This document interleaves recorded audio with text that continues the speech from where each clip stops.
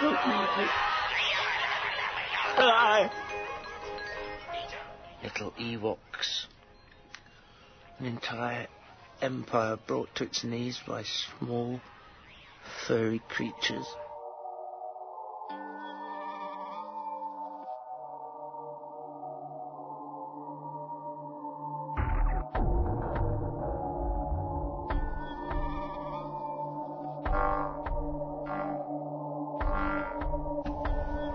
The Rebellion is Evil, Taking the Empire's Side. Written by Robert Hayes. Read by Rich Sigfred. Chapter 2. Rebellion? What rebellion? There does not appear to be any popular support for the rebellion. This seems a rather bald-faced assertion to make, but my review of the film seems to lend considerable support to the idea. There are a handful of rebels in Episode 4. From the visual evidence of the triumphal scene, a couple of thousand at most. They have built a base from which their ancient and decrepit starfighters apparently raid legitimate commerce to support themselves.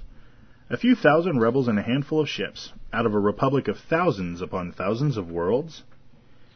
Despite their major victory over the Empire, there does not seem to be any particular large flocking to the rebel banner in Episode 5.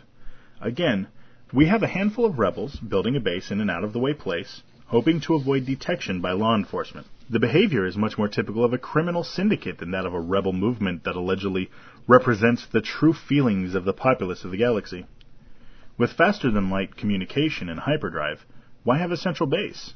Why not hide individual ships among the bulk of the citizens on all these thousands of worlds, swimming in the human and alien sea of bodies? Clearly, because there aren't any reliably rebel population pools to hide within.